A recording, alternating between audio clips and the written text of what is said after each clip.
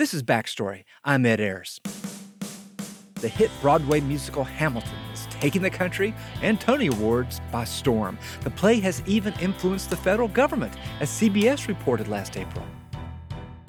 Plans to put a woman on the $10 bill ran into a Broadway musical. Alexander Hamilton stays on the sawbuck.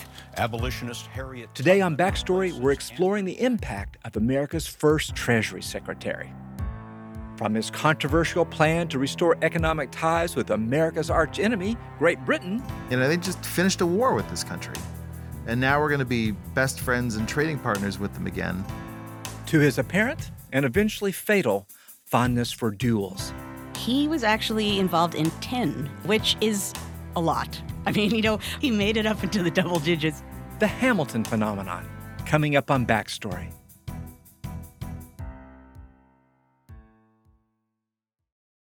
Major funding for Backstory is provided by the Shia Khan Foundation, the National Endowment for the Humanities, the Joseph and Robert Cornell Memorial Foundation, and the Arthur Vining Davis Foundations. From the Virginia Foundation for the Humanities, this is Backstory with the American History Guys. Welcome to the show. I'm Ed Ayers, here with Brian Ballo. Hey there, Ed.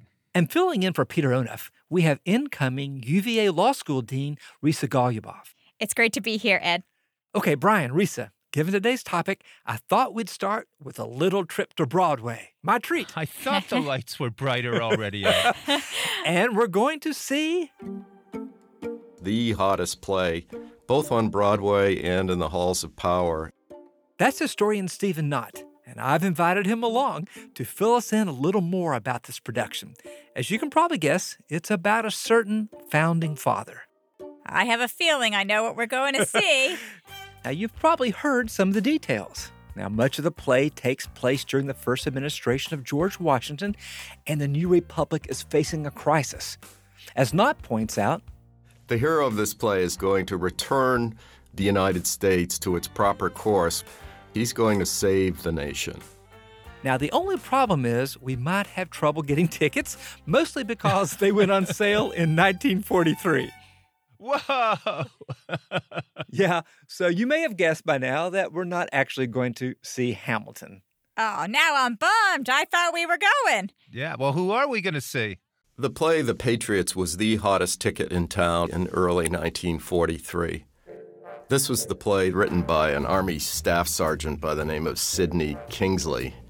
It won all sorts of awards, so many awards that it came to the attention of President Franklin Roosevelt, who insisted that it be performed in Washington, D.C. It really was the Hamilton of its time. Knott says that The Patriots and Hamilton cover a lot of the same ground, including Jefferson and Hamilton's fights over pretty much everything. Both plays feature showdowns over such issues as Hamilton's plans for a national bank and whether or not the U.S. should support French revolutionaries. Yeah, but I'll bet rap wasn't the music that they were using, Ed. You know your music history, Brian, but there's another crucial difference that you'd spot at the matinee of The Patriots. The hero of this play is Thomas Jefferson. Jefferson is this voice of reason. He's a champion of the people. He's a man who's going to return us to our founding principles. No member of this Congress is more eager than I to finish the business at hand and go home. But I'll stay here all summer, if necessary, to fight for this one sentence. Read it again. We hold these truths to be self-evident, that all men are created equal. Now, that's some good writing, but like any self-respecting hero, Jefferson has a nemesis. The play shows a cigar-chomping Alexander Hamilton sitting around, dressed to the nines. And Hamilton is really seen as a betrayer of everything that is noble and that was fought for during the glorious cause of the American Revolution. Jefferson, the man's a lunatic. He's been encouraging our people to all sorts of wild illusions. Bill of Rights, freedom, liberty, license, anarchy. That man will stop at nothing to achieve chaos. But I tell you this, there'll be no more of him here. I promise you that. I will see to it. Wow, that's pretty different from the Hamilton we get from the new musical, Ed. Yeah, and he's speaking an English accent for some reason. The language is a little florid. And doesn't even have a beat. Yeah, that's definitely a big difference. But also, I mean, it makes sense that Hamilton's a villain in that play. This is right after the Depression, right? This is Franklin Roosevelt's White House, and Hamilton reflects the elite. Hamilton is everything that went wrong with the country in 1929. Yeah, Risa, Stephen Knott made that point too. FDR championed Jefferson, and so he loved that play, The Patriots. It fit well with the times. Jefferson was kind of the perfect symbol for FDR, and it's because of the perception that he was the champion of the common man who had taken on Alexander Hamilton, who was seen as the nation's founding plutocrat, who was seen as sort of a champion of Wall Street and the 1%. Now, FDR's embrace of Jefferson was really nothing new. Knott says that throughout American history, every generation has a favorite founding father. Usually it's Washington, sometimes it's Jefferson or Hamilton, but never both. It seems to be an iron law that as Hamilton rises, Jefferson falls, and vice versa. Throughout most of American history, I would say that Jefferson has had the better run of things. Hamilton does experience something of a resurgence during the Civil War and immediately after the Civil War. Knott says Hamilton was popular with Lincoln Republicans. Here was a founding father who had stood up for preserving the Union. And also because Hamilton was one of the founding members of a society in New York State to abolish slavery, whereas Jefferson's record as one of the largest slave owners in Virginia tarnishes for a time his standing in the American mind. Today, Hamilton is clearly having a moment.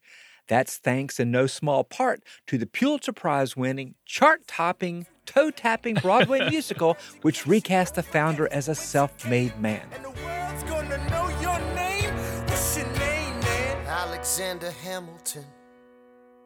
My name is Alexander Hamilton.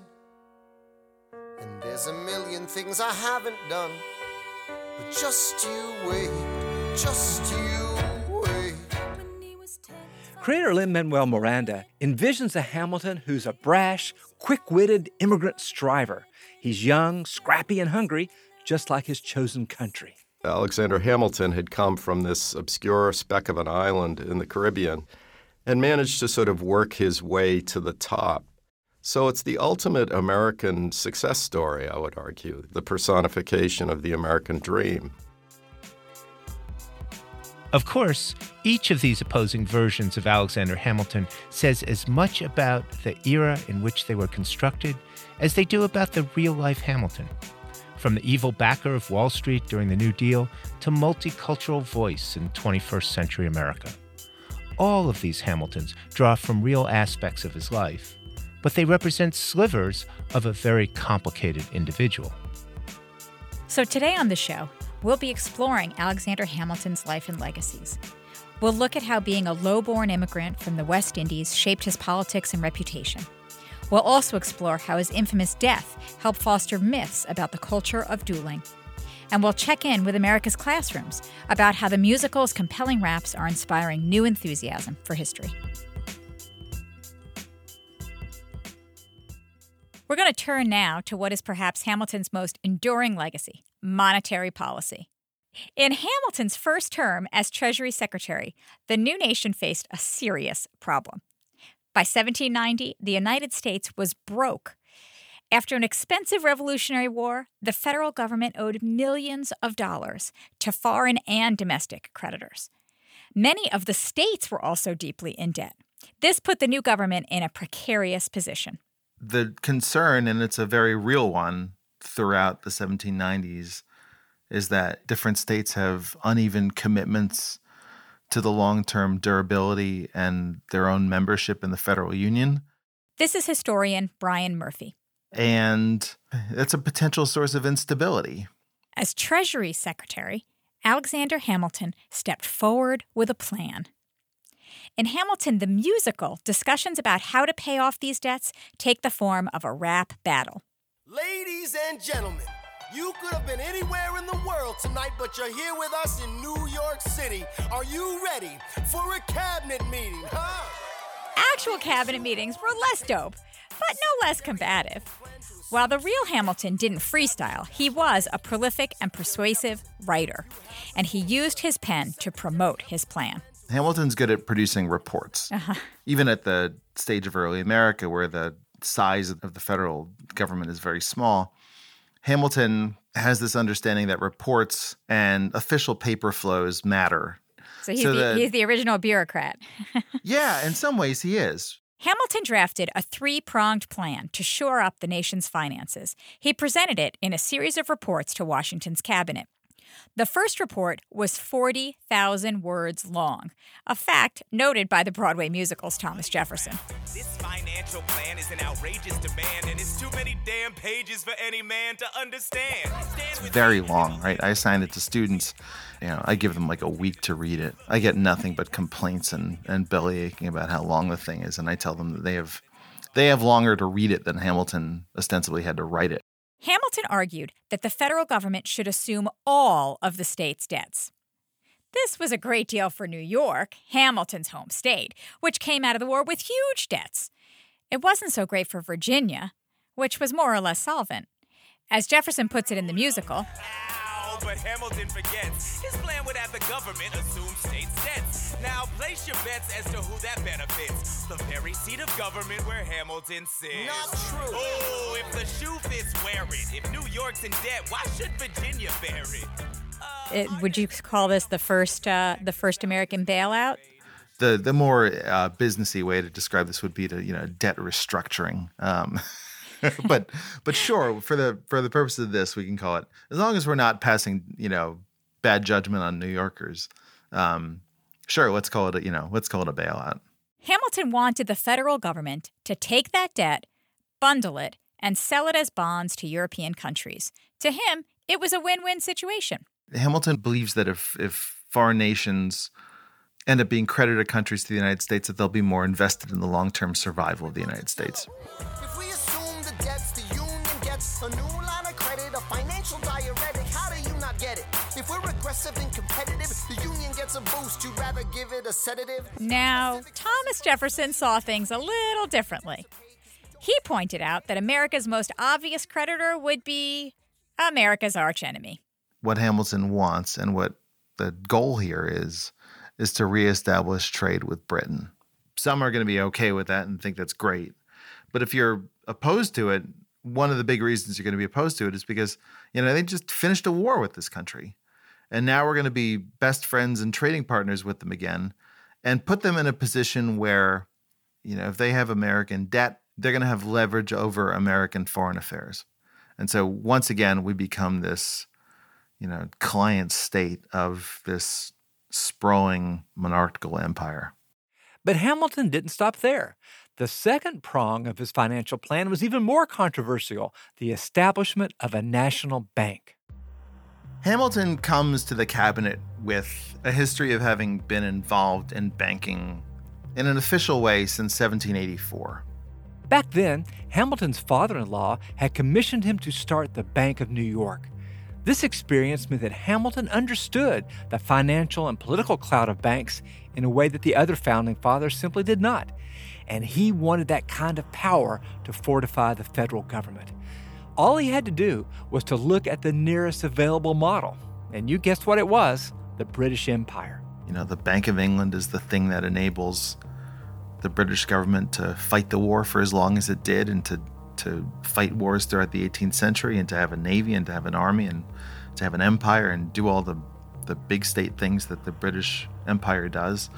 And Hamilton would like to see a lot more of that in the United States. Naturally, this also didn't sit well with Jefferson. He saw it as yet another example of Hamilton cozying up with the enemy. I'm a UVA guy, so I feel like I can say this. I don't think that Jefferson entirely understands what a bank does. But I don't think Jefferson understands banks in the way that Hamilton does, and it leaves him somewhat unprepared to mount an effective opposition to what Hamilton is laying out. Hamilton understood how banks could be useful for ordinary citizens who didn't want to carry around pockets full of gold coins. He also argued that banks could help merchants write contracts and IOUs and establish new businesses. These businesses would stimulate the American economy. The fancy term for this is intermediation, but that's ultimately why banks are benefiting even people who don't have an account with a bank or haven't participated in banking directly. Once they're living in a more banked economy, there's more potential for growth in that economy. The final prong of Hamilton's financial plan was tariffs to protect America's infant industries from cheaper foreign imports. Of course, Jefferson wasn't a fan of this plan either. Look, when Britain taxed our tea, we got frisky. Imagine what gon' happen when you try to tax our whiskey. But Hamilton had Jefferson's number. A civics lesson from a slaver. Hey neighbor, your debts are paid because you don't pay for labor. We plant seeds in the South, we create, they keep ranting. We know who's really doing the planting. Despite their differences, Jefferson never offered an alternative to Hamilton's financial plan. Yeah, at one point, Jefferson writes a letter to Washington, or like a memo saying, I'm really worried about monarchy in the United States. It's almost like Jefferson is still searching for a language of opposition. And then the first thing he reaches for is monarchy, right? To suggest that there's something inherently un-American about the idea of having a bank and having a national credit system like Hamilton has proposed. As a policy matter, that's not quite an answer. Murphy says this gave Hamilton the upper hand when it came time to hammer out a compromise with Jefferson and Madison. Two Virginians and an immigrant walk into a room diametrically opposed foes. They held an intimate dinner party and made a trade. Previously closed bros. The immigrant emerges with unprecedented financial power, a system he can shape however he wants. The Virginians emerge with the nation's capital. Here's the pièce de résistance. The story goes that Hamilton won the congressional votes for his financial plan by agreeing to Jefferson's demand to put the country's permanent capital in the South. Murphy says the stakes of that compromise weren't as high as we might think. Hamilton's plan was already well on its way to being passed without that dinner party.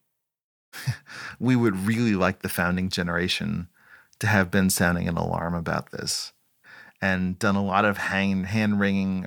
And yeah, like some of them were, but there's such a clamor and need for credit that people in that period were willing to set aside their ideological objections to banks because the practical need that it would answer outweighed the theoretical risk that they posed. That practical need, as much as Hamilton's political skills, helped him overcome opposition to his financial plan. Which is not to say that the pushback disappeared or that we should overlook Hamilton's personal ambition in all of this. Just listen to the Broadway versions of Jefferson, Madison, and Burr. So he's doubled the size of the government. Wasn't the trouble with much of our previous government size. Look in his eyes. See how he lies. Follow the scent of his enterprise. Centralizing national credit and making American credit competitive. If we don't stop it, we aid and abet it. I have to resign. In the long run, Hamilton's financial plan shaped the American economy, especially as the country moved away from Jefferson's agrarian vision toward an economy based more on manufacturing and trade. It's why Hamilton is considered the father of the modern financial system. I think the vision lasted. I think the scale is something that Hamilton I don't think anybody could have ever contemplated. But a lot of the core ideas that Hamilton expressed in that report on public credit are very much alive today. Murphy says that whether you view that legacy as positive or negative, whether you think Hamilton was a hero or a villain, depends on your own financial situation. It also depends on how much you trust the scope and power of the financial sector. The idea that you're going to create these institutions that have political influence and that exercise an outsized role to play in elections and in politics, I think that's exactly what Hamilton and his crew had in mind. And I think that to the extent that people issued a warning about that back in the 1790s, they were right. They were completely right about what was at stake in that way.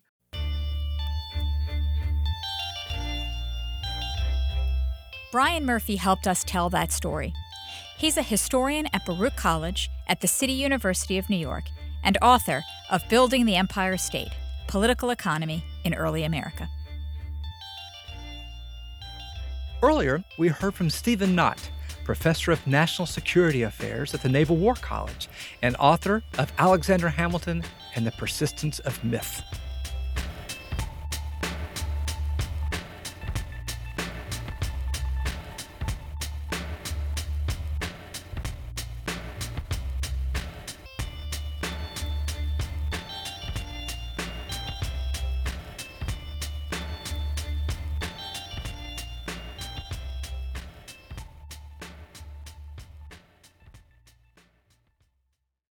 We're going to turn now to the topic at the centerpiece of this musical, Hamilton's humble immigrant origins. How does a bastard, orphan, son of a whore and a Scotsman, dropped in the middle of a forgotten spot in the Caribbean by providence, impoverished and squalor, grow up to be a hero and a scholar? These are the first lyrics of the first song of Hamilton, and they provide the broad outlines of his background, that he was born out of wedlock in the British West Indies, and that he was the only founder hailing from outside the 13 colonies. Hamilton arrived in New York City as a teenager. He attended King's College, now known as Columbia University, and went on to become a talented and prominent lawyer. His political rise began when he joined the Continental Army, where he quickly came to the attention of General George Washington. Washington made Hamilton his personal aide and served as a mentor and political patron to his young protege after the war. This origin story set Hamilton apart from the other founding fathers, such as Jefferson or Washington, and even from his rival Aaron Burr, all of whom were born to wealth and privilege. Historian Roger Smith says that many of these founders took note of the difference. Because Hamilton rose to prominence very quickly and acquired enemies along the way, both his class and his illegitimacy background were known and held against him by his critics almost from the start. Smith says that John Adams once called the ambitious young Hamilton a bastard son of a Scots peddler. Hamilton's other opponents saw his immigrant roots as proof of his loyalty to the British. But Smith told me that Hamilton himself neither embraced nor tried to hide his background. He preferred to focus on his new identity as an American and his commitment to first the revolutionary cause and then the cause of building up the new republic. Do you think that there was something from being not from the North American colonies that informed his own perspective on things? Absolutely. I'd stress two factors. One was that most of those who were born in the British American colonies, particularly the Virginians like Thomas Jefferson, actually thought of their colony of Virginia as their homeland, and they had only weak sense of American national identity. Right. Hamilton, in contrast, thought of himself first and foremost as an American and was determined to help build up the new American national government as an expression of that identity. And it did give him a strong sense of the importance for the nation-building project of making the U.S. a great economic power on a global scale, and particularly in relation to Europe and to Britain. So growing up in commerce, Hamilton really understood the power and necessity of commerce in a way that the Virginians, who wrote so many of the documents, did not. Yes, commerce, trade, and economic development were central priorities for him. And I do think that the fact that he came from a trading partner in the British Empire was an important source of that view. So your first point on that is very interesting, Rogers, is that he's more American because he's not deeply rooted in any particular part of America, that he could see the entire enterprise in a way that virtually nobody else could. That's why he's such an advocate for the national vision? Absolutely, and that was only reinforced by the fact that he became Washington's top aide in the Revolutionary Army. So he was working for the national cause from early on as a young man. And then, of course, he went on to serve in the first Washington administration. So all his experiences combined to give him a kind of national view that almost no other founder had to the same extent. So in some ways, he was more nationalist than his great mentor, George Washington.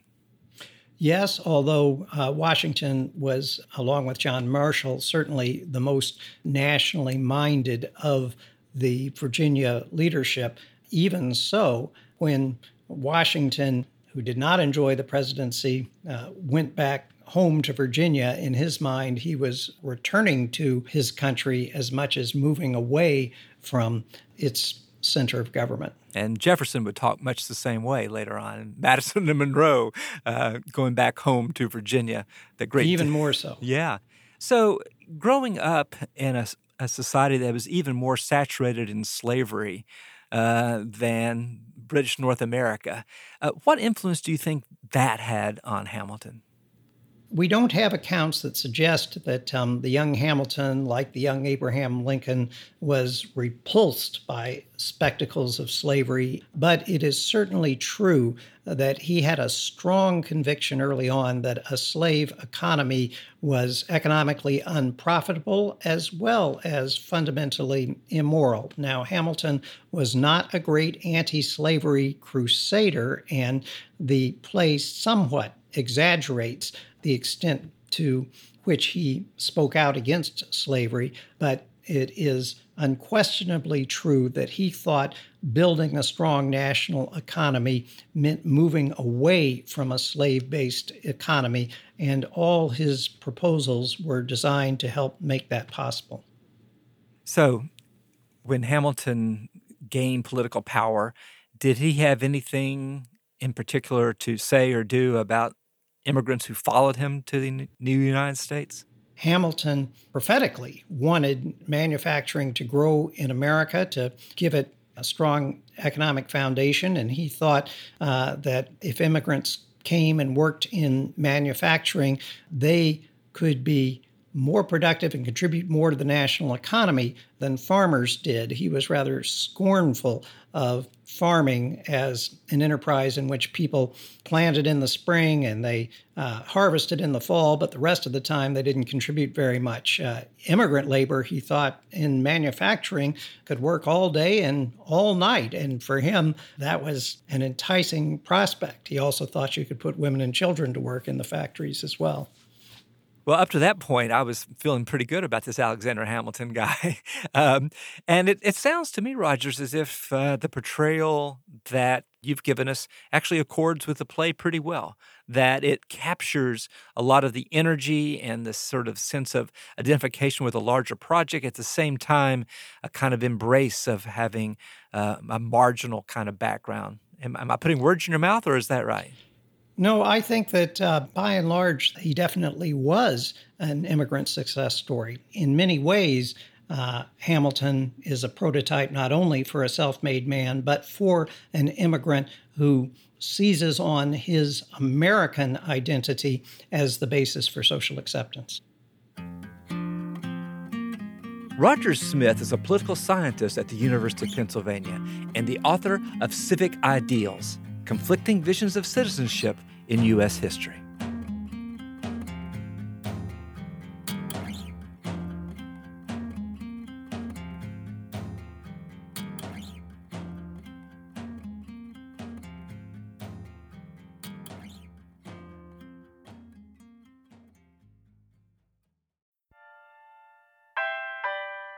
The Battle of Yorktown, 1781.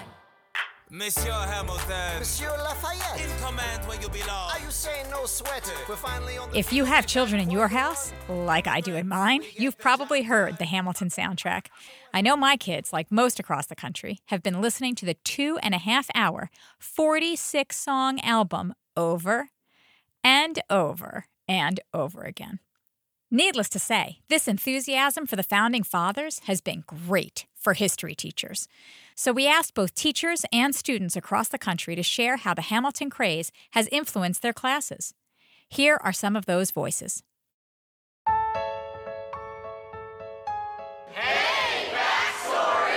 Hey, Backstory. This is Colin Richardson. I teach AP US History at Green Hope High School in Cary, North Carolina. Hamilton the musical has created huge enthusiasm in students for that time period, and I've seen that bleeding over into a general enthusiasm for history. There are lots of real-life lessons that we discuss in Lin-Manuel Miranda's work as well, like the depth of the creative process, how it took him 2 years to write the first 2 songs, and lots of interdisciplinary thinking. Well, I'm Lois Macmillan from Grants Pass, Oregon, and I teach at South Middle School. I teach 8th grade American history. Kids are coming in the classroom with the songs. So they're already acquainted with the founders, and they're singing it, and then a lot of the songs are based on primary documents. So it's just really a great way to catapult into history. Knox, Henry Knox, Knox, Knox, Henry Knox. Hi, my name is Sarah Sturley. I go to South Middle School, and I did a rap about Henry Knox in Miss Macmillan's class. Hey there, I'm Anna Macy, and I worked with Sarah Sturley at South Middle School to also make the Henry Knox rap. 5 ships, hot day, rebels ran away, taking cannons to submission, causing British sedition. Knox, Knox, Henry Knox. You had to find a whole bunch of different points of view of him to actually understand what happened, because it's not always direct and straightforward. Seeing the different points of view actually really did help us see that history isn't just so one-sided. You could see that there's so many different things that go into it, and there's a real thick backstory that you can't really see. Backstory? The issue on the table. France is on the verge of war with England. Now, do we provide aid and troops to our French allies, or do we stay out of it? My name is Erin Farley. I teach 8th grade American history at New Albany Middle School in New Albany, Ohio. About 5 years ago, I started showing the Hamilton rap that Lynn did at the White House. We now are using the rap battle lyrics when talking about the cabinet meetings and the dynamics, to talk about the National Bank and the Neutrality Proclamation. Stand with them if they fought against oppressors, and revolution is messy, but now is the time to stand.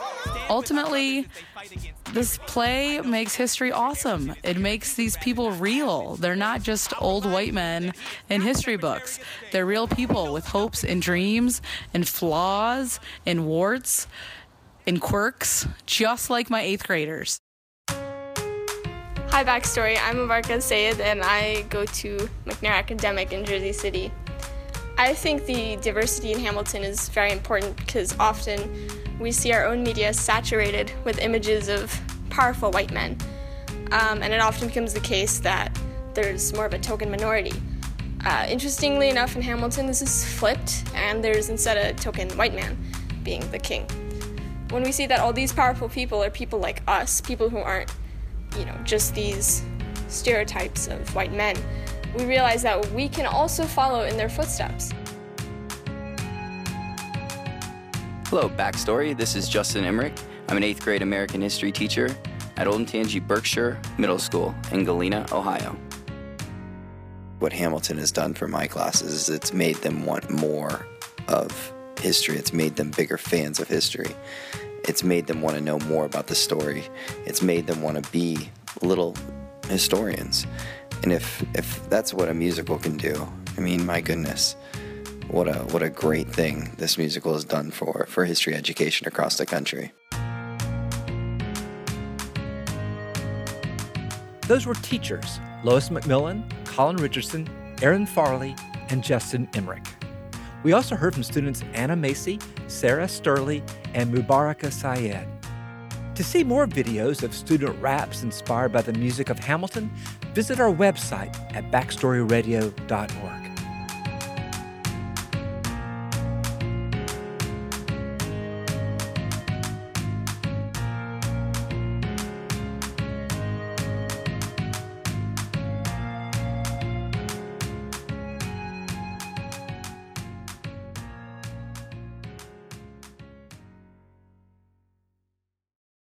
In the years following Hamilton's resignation as Secretary of Treasury in 1796, Hamilton remained very much a public figure.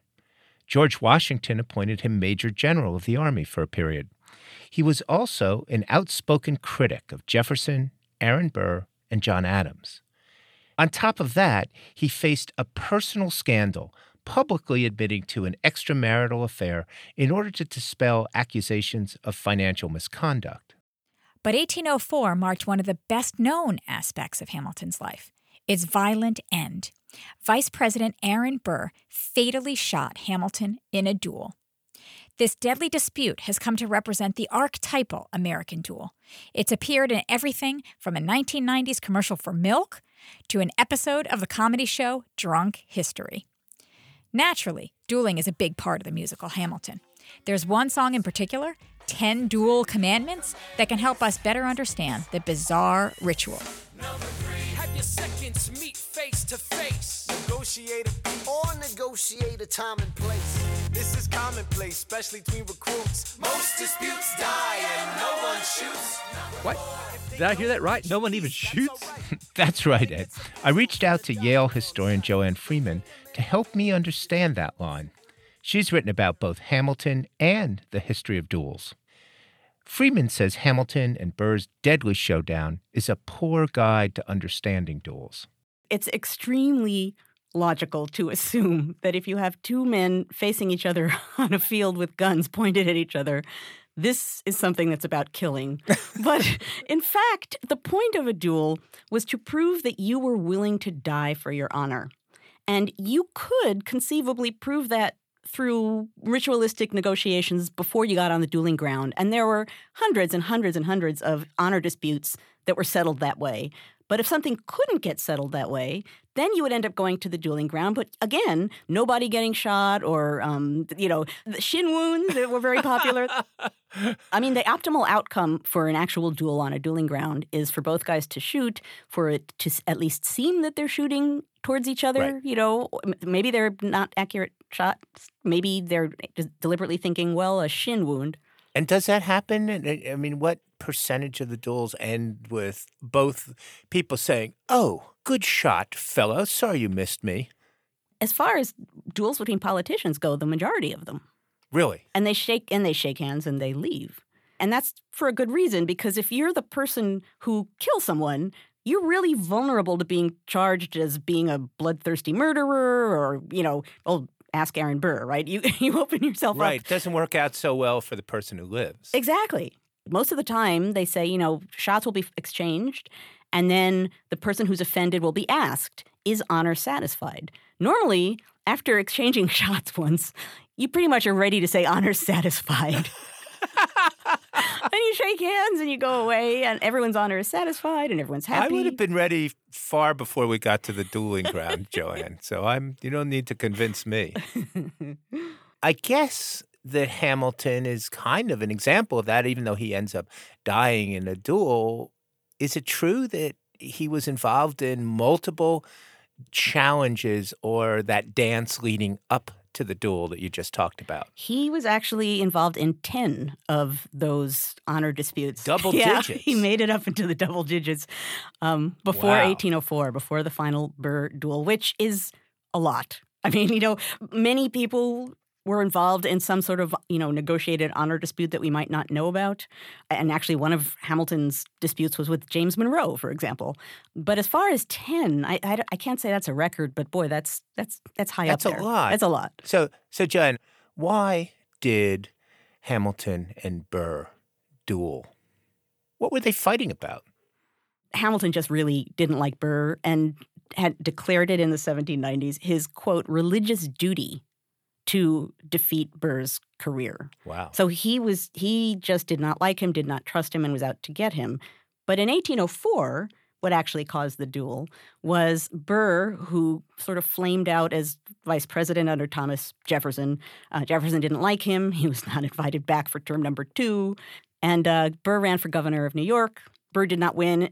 Hamilton probably didn't cause that, but something ended up in a newspaper that repeated something Hamilton had said about Burr at a dinner party. And that's what Burr seized upon.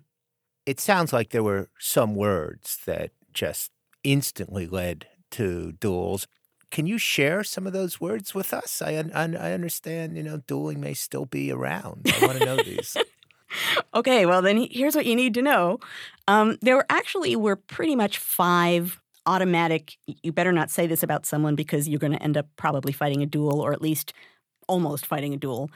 Two of them are logical, and those would be liar and coward. Mm-hmm. So those are pretty serious. And particularly coward, because it suggests you're not willing to fight. So if you're called a coward, which Hamilton is, the only way you can refute that is fighting, right? Precisely. So you're really stuck with that one. But the other three words are great because they're really of that moment. So the other three words are rascal, which just does not quite have the oomph, of liar and coward. Scoundrel is another one. Scoundrel, yes. And my personal favorite, puppy. Could you tell me what that even means? Puppy. In this context? I think, the assumption there is it's belittling a man, like he's a little a plaything. Right. It's sort of his masculinity and are getting swatted at. So, Hamilton at one point is called an insolent puppy. There's something I've never understood, and you're the perfect person to ask. Dueling was actually illegal in a number of states, right? It's really, in a sense, the ultimate irony that the lawmakers are the guys breaking the laws constantly. Well, come on. I can think of other examples of that, Joanne. Yeah, but they're so much more blatant. Yes, I agree. But at any rate, yeah, it is true that dueling, I think in most, if not all states, was illegal. And the fact of the matter is, most of the time, there were no legal charges brought. Most of the time, everyone says, wow, that's unfortunate, and it ends. So yes, it's illegal, and yes, the lawmakers are doing this all the time, but it was sort of assumed, if you're a gentleman and a leader, you kind of have that right. People who were lower in society who dueled were arrested. You can't claim, well, of course, this is something a gentleman does, because people would say, well, you're not quite a gentleman, are you? That's what people say in the late 1790s in New York, the jails are full of duelists. Well, those are not elite politicians in the jails. So the law is against it. So why do these politicians keep doing it? Well, pretty much their authority, their political authority, their moral authority, their personal authority relies on their reputation in a way that we probably don't fully understand today. For a leader, if you didn't do that, like, for example, if Burr had not stepped forward to defend himself in 1804, his supporters already were suggesting, well, maybe we shouldn't really be behind this guy. Maybe this guy really isn't a leader. So there's a practical component, and it's totally bound up with a personal component. Joanne, you have spent decades living in this world, but if you put on your 21st century hat for a moment, what do you, Joanne Freeman, actually make of this kind of behavior? On the one hand, I think, wow, this is on a certain level ridiculous and extreme. And it sure says a lot about the masculinity and the manhood. That's what these guys are really trying to do, is prove that they're men. And on a certain level, that just looks a little silly. But on the other hand, given that as a historian, I like to understand the feelings behind why people do things, what motivates them on a personal level, that I empathize. As much as I think that behavior is ridiculous, I can hopefully, this is true of anyone I'm writing about, empathize with their need to do this ridiculous, potentially deadly thing. Because if they're, and this is part of what got me interested in dueling in the first place, if these people are making a decision to do this totally irrational, potentially deadly thing, boy, there must be a really strong impulse and urge and reason to do it. Right. And it seems to me that you also recognize just how important honor is and how different that makes the world they lived in from the world we lived in. Exactly. I mean, one of the big realizations I had when I was first working in graduate school and then beyond was noticing the importance of honor, personal honor and reputation, noticing that there were all of these rules and rituals associated with it, and then realizing that the politics of the period was shaped in part by that. So there were things that people would or wouldn't say in Congress that were related to the idea of honor.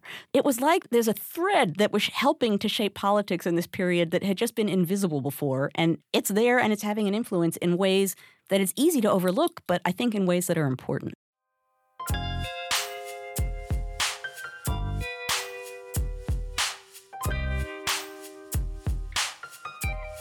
Joanne Freeman is a historian at Yale University and author of Affairs of Honor, National Politics in the New Republic.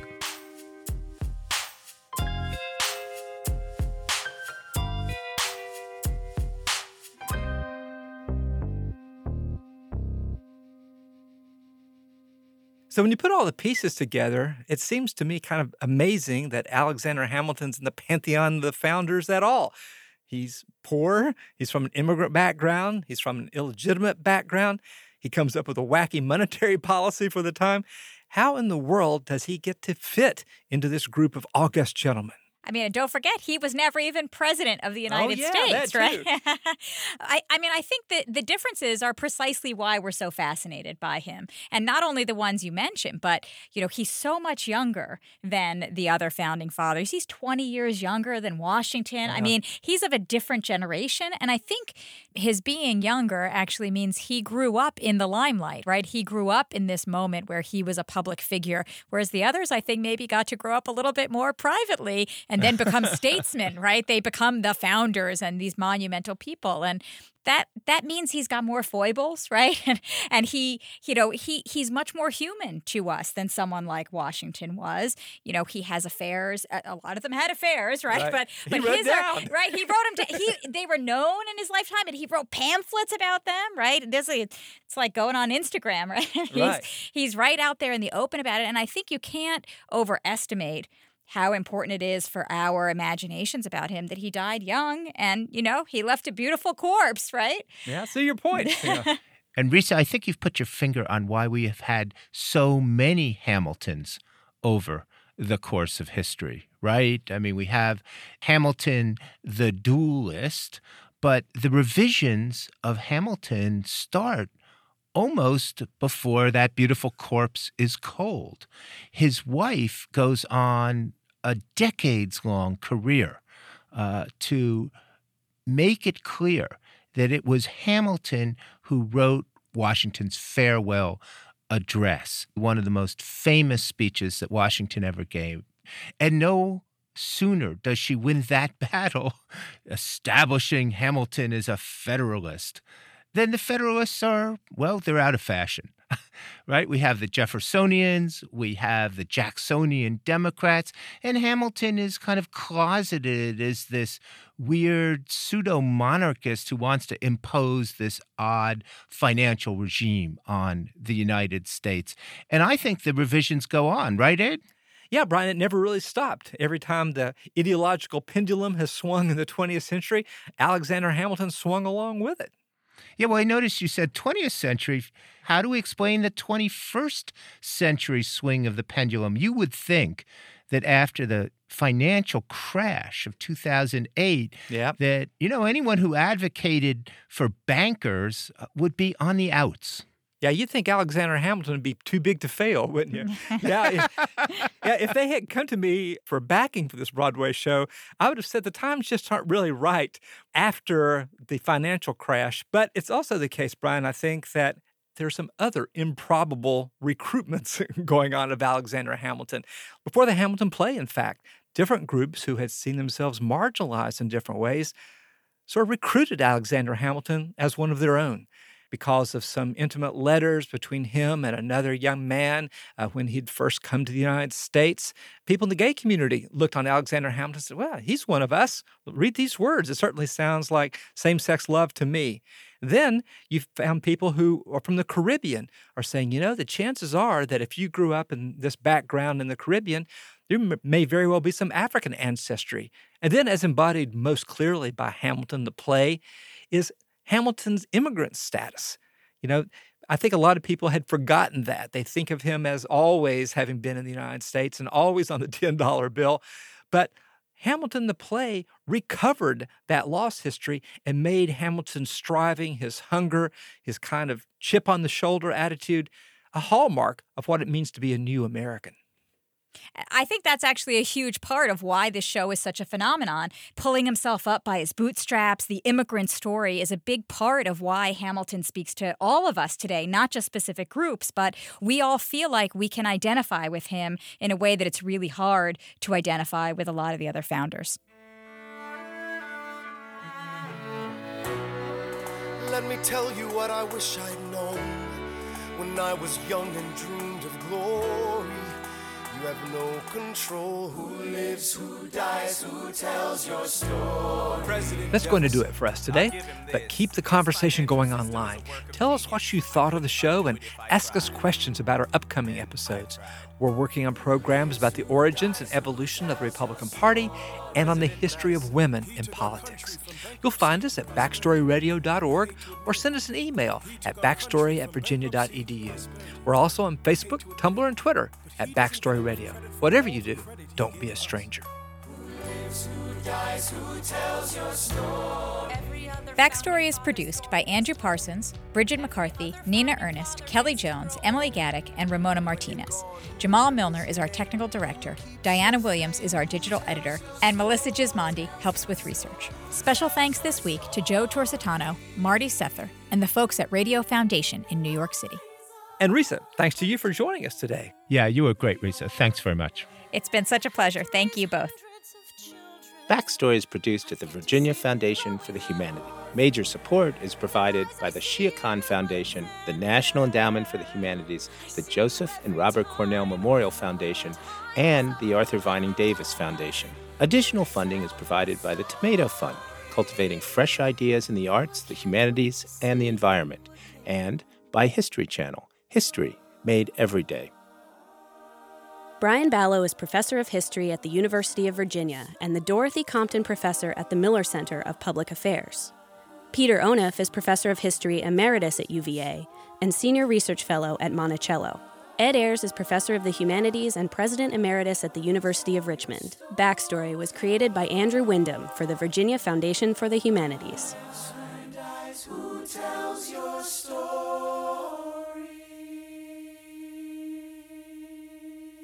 Backstory is distributed by PRX, the Public Radio Exchange.